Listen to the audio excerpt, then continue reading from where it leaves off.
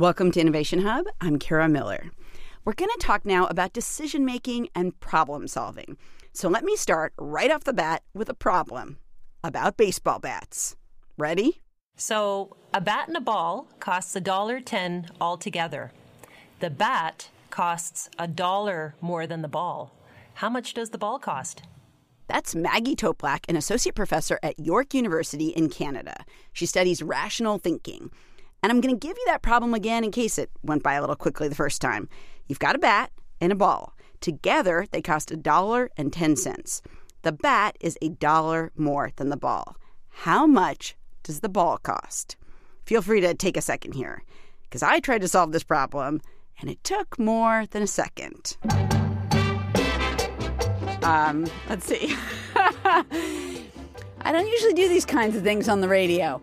Okay, so let's see. And 90 plus 10 is not going to work. 95. 95 plus 15 would work. And then, but there wouldn't, $1. Oh, how about $1.05 You've got it. That's right. Okay. That is actually a very tricky question. This is a problem that's hard not because of the math skills it uses, which are addition and subtraction, but because of the rationality that is required to tackle it. And I'm actually really glad that you got the wrong answer initially, because over 90% of university students in some of the samples we've seen actually get that problem wrong. But the reason that problem is particularly appealing is it's almost like you have this automatic response of 10 cents, right? And you think some problems you'd say, oh, well, I don't know the answer to that. It's actually fascinating that you give this automatic answer. And not only do you give this answer, you think it's right.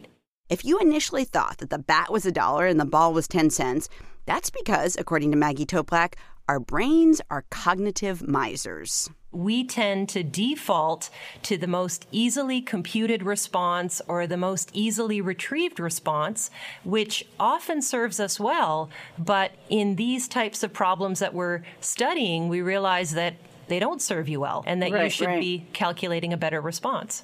Just about 100 years ago, intelligence tests made a huge splash in America. First for testing soldiers entering World War I, and then as the sorts of IQ tests that we think of today.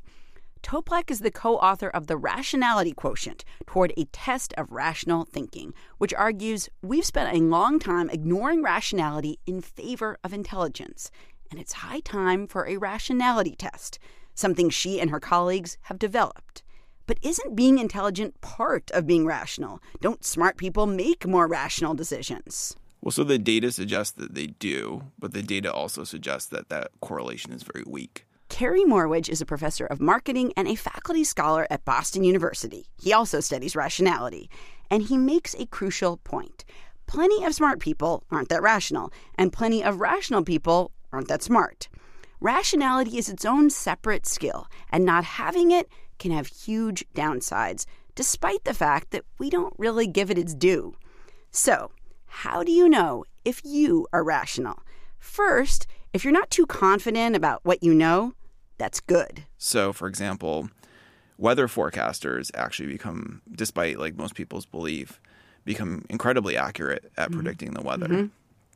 But if you give them similar kinds of tasks where they have to estimate their confidence in their general knowledge of trivia questions, for example, you don't see that transfer from their accuracy in making confidence judgments about precipitation to confidence judgments about general knowledge.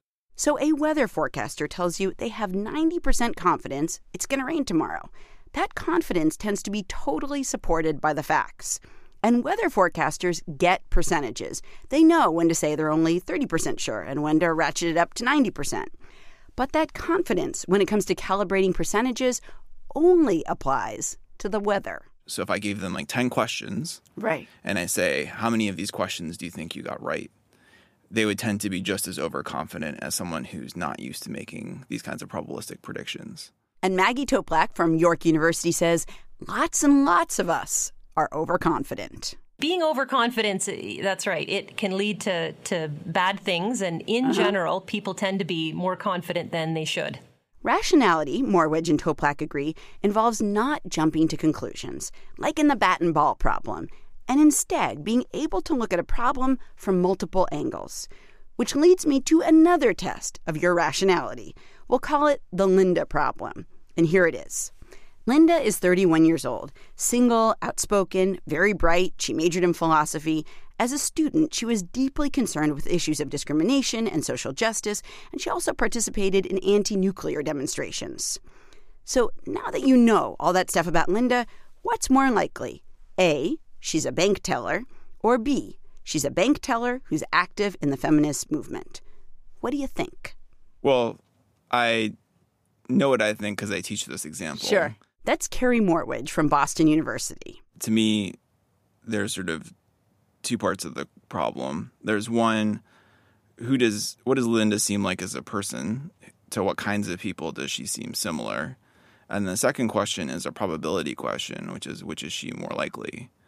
And those are two different questions. They have different answers. And the second question, the probability question, is harder to answer. The answer to the question of, is Linda more likely a bank teller or a bank teller who's active in the feminist movement, is option 1. It's more likely Linda's a bank teller. Why?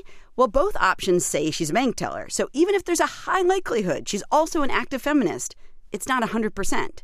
And since there's a 100% chance she's a bank teller, any additional qualifications that you add on to that are going to reduce the chance that Linda will meet those qualifications. So it could be that she's an active feminist, or that she likes the color red, or that she drives a black car. The more descriptors you add, the less likely she is to fit all of them. Again, there's a math component here, but much of the reason that we get in trouble has nothing to do with math. When you think about Linda, immediately you have a mental image of what she looks like or what she's like as a person. You've encountered people like Linda, and that mental image maps on much more onto the sort of feminist bank teller representation than the bank teller representation. To use Maggie Toplak's phrase, we're acting like cognitive misers. We're embracing preset notions so our brain doesn't have to do too many acrobatics. Carrie Morewedge says he doesn't really like the term cognitive misers because usually such behavior isn't bad at all. We don't really want to assess all the options when it comes to picking out shampoo or finding the best parking space or looking at various colors to paint a room, because if we assessed all that stuff, we'd never get anything done. But when it comes to some decisions, cutting to the chase gets us in trouble. I ask most of my students in class, how long do you spend picking out a new laptop? Mm-hmm. And most of them spend multiple hours. And then most of my students, because they're MBAs, have a 401k from their previous employment, and ask them, how much time did you spend researching all the different kinds of investment options you had, which are going to constitute the crux of their entire retirement savings. And most of them spent less than 30 minutes, right? So that's sort of when we have the miser part becomes negative. It's when it has these kinds of negative consequences down the line. That's what's particularly challenging about rationality. Some of our irrationality is rooted in skills that mostly just help us get through the day, except when they backfire. Like, for example, when you interview someone for a job. So the data, for example, suggests that people are actually really terrible at job interviews in terms of from the interviewer's position, right? So you bring in a bunch of candidates, some look much better and more accomplished. You interview a few people, you really sort of fall in love with one candidate or another based on the interview. And then you sort of justify your decision afterwards. Or maybe you look at the whole picture and you have a candidate that you prefer.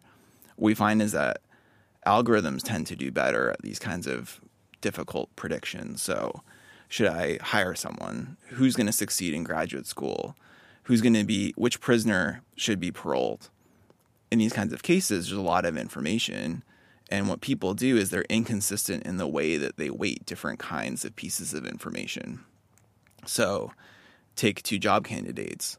One person has more programming experience, another person has a higher GPA, right? So if we would think that you should decide how important is programming experience and how important is GPA in predicting success in this job. An algorithm would weight the two things similarly when they're judging both candidates, but people might weight the GPA higher when judging one candidate and the programming experience higher when judging another. And you could see there's entire sort of movies based on this, right? Moneyball is all about how terrible people are at being consistent when looking at baseball players. I like Perez. He's got a classic swing. It's real clean stroke. I don't know. Can't hit the curveball. Well, there's some work to be done, I'll admit that, Yeah, but there is. He's noticeable. Got an ugly girlfriend. What's that mean? Ugly girlfriend means no confidence. Like Kevin Youkilis, for example, most people didn't like him because he didn't look like a baseball player, right? Even though he had all the statistics that suggested he'd be a phenomenal baseball player, he still didn't look like one. And so people had a hard time getting over that kind of discrepancy between what they thought a baseball player looked like and what he looked like. Do you think that is something that often gets in our way when we're trying to be rational, that we think like, women are like this, or people who went to University of X are like this, or people who have high GPAs. Those are I like that. Even if there's not a lot of evidence to support that the things that we personally have affinity for are any good at predicting anything about success in the future. Yeah, I do think that we tend to find things that we think work, and we marshal a lot of evidence to support those beliefs. And that's partially confirmation bias. That's a tendency when we have a belief about someone or some theory out in the world that we tend to search for evidence to support it, and that we tend to evaluate that evidence that we do have as supportive of that hypothesis. So if you think, for example, that women might make a better preschool teacher, for example, you might go and look for cases where there are successful women in this position and there's not successful men. But you'd be less likely to look at the case of how many unsuccessful women are in this position, or how many successful men are there in this position. Or if people have views of, women as CEOs, they might be more likely to look for, if they have negative views of women as CEOs, they might be more likely to look for successful men and unsuccessful women than look for successful women and unsuccessful men. So it's easy for people to construct these kinds of tests for their theories by looking at selective evidence that supports it. So how do you get out of this irrationality trap? Researcher Maggie Toplak says, let's take the example of a family doctor. Of course, you hope that your family doctor has done great in school and understands anatomy well and all of that. But then if my family doctor was recommending a treatment for me and relied on medical studies conducted with thousands of patients in deciding on the right treatment versus remembering that one patient in his or her 20 years of practice that had this adverse reaction to this particular treatment. Well, I'd want this family doctor to rely on the evidence coming from thousands of cases because that's far more diagnostic.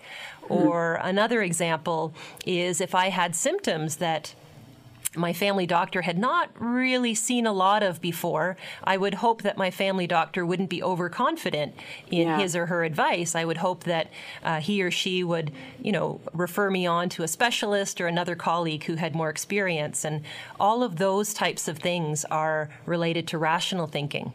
Toplak recently co-authored a paper that found a link between being a more rational person and having more positive real-life outcomes. So for her, getting people to be more rational and helping develop that test for it has real urgency. Rationality, it turns out, may be an aspect of human thinking that up to now we have not measured or cared nearly enough about. Don't know much about history. Don't know much biology. Don't know much about a science book. Don't know much about the French I took, but I do know that I love you, and I know that if you love me too, what a wonderful world this would be. We've put together a quiz that will measure your rationality quotient. You can check it out at our Facebook page, facebook.com/innovationhubradio. Don't know much about algebra.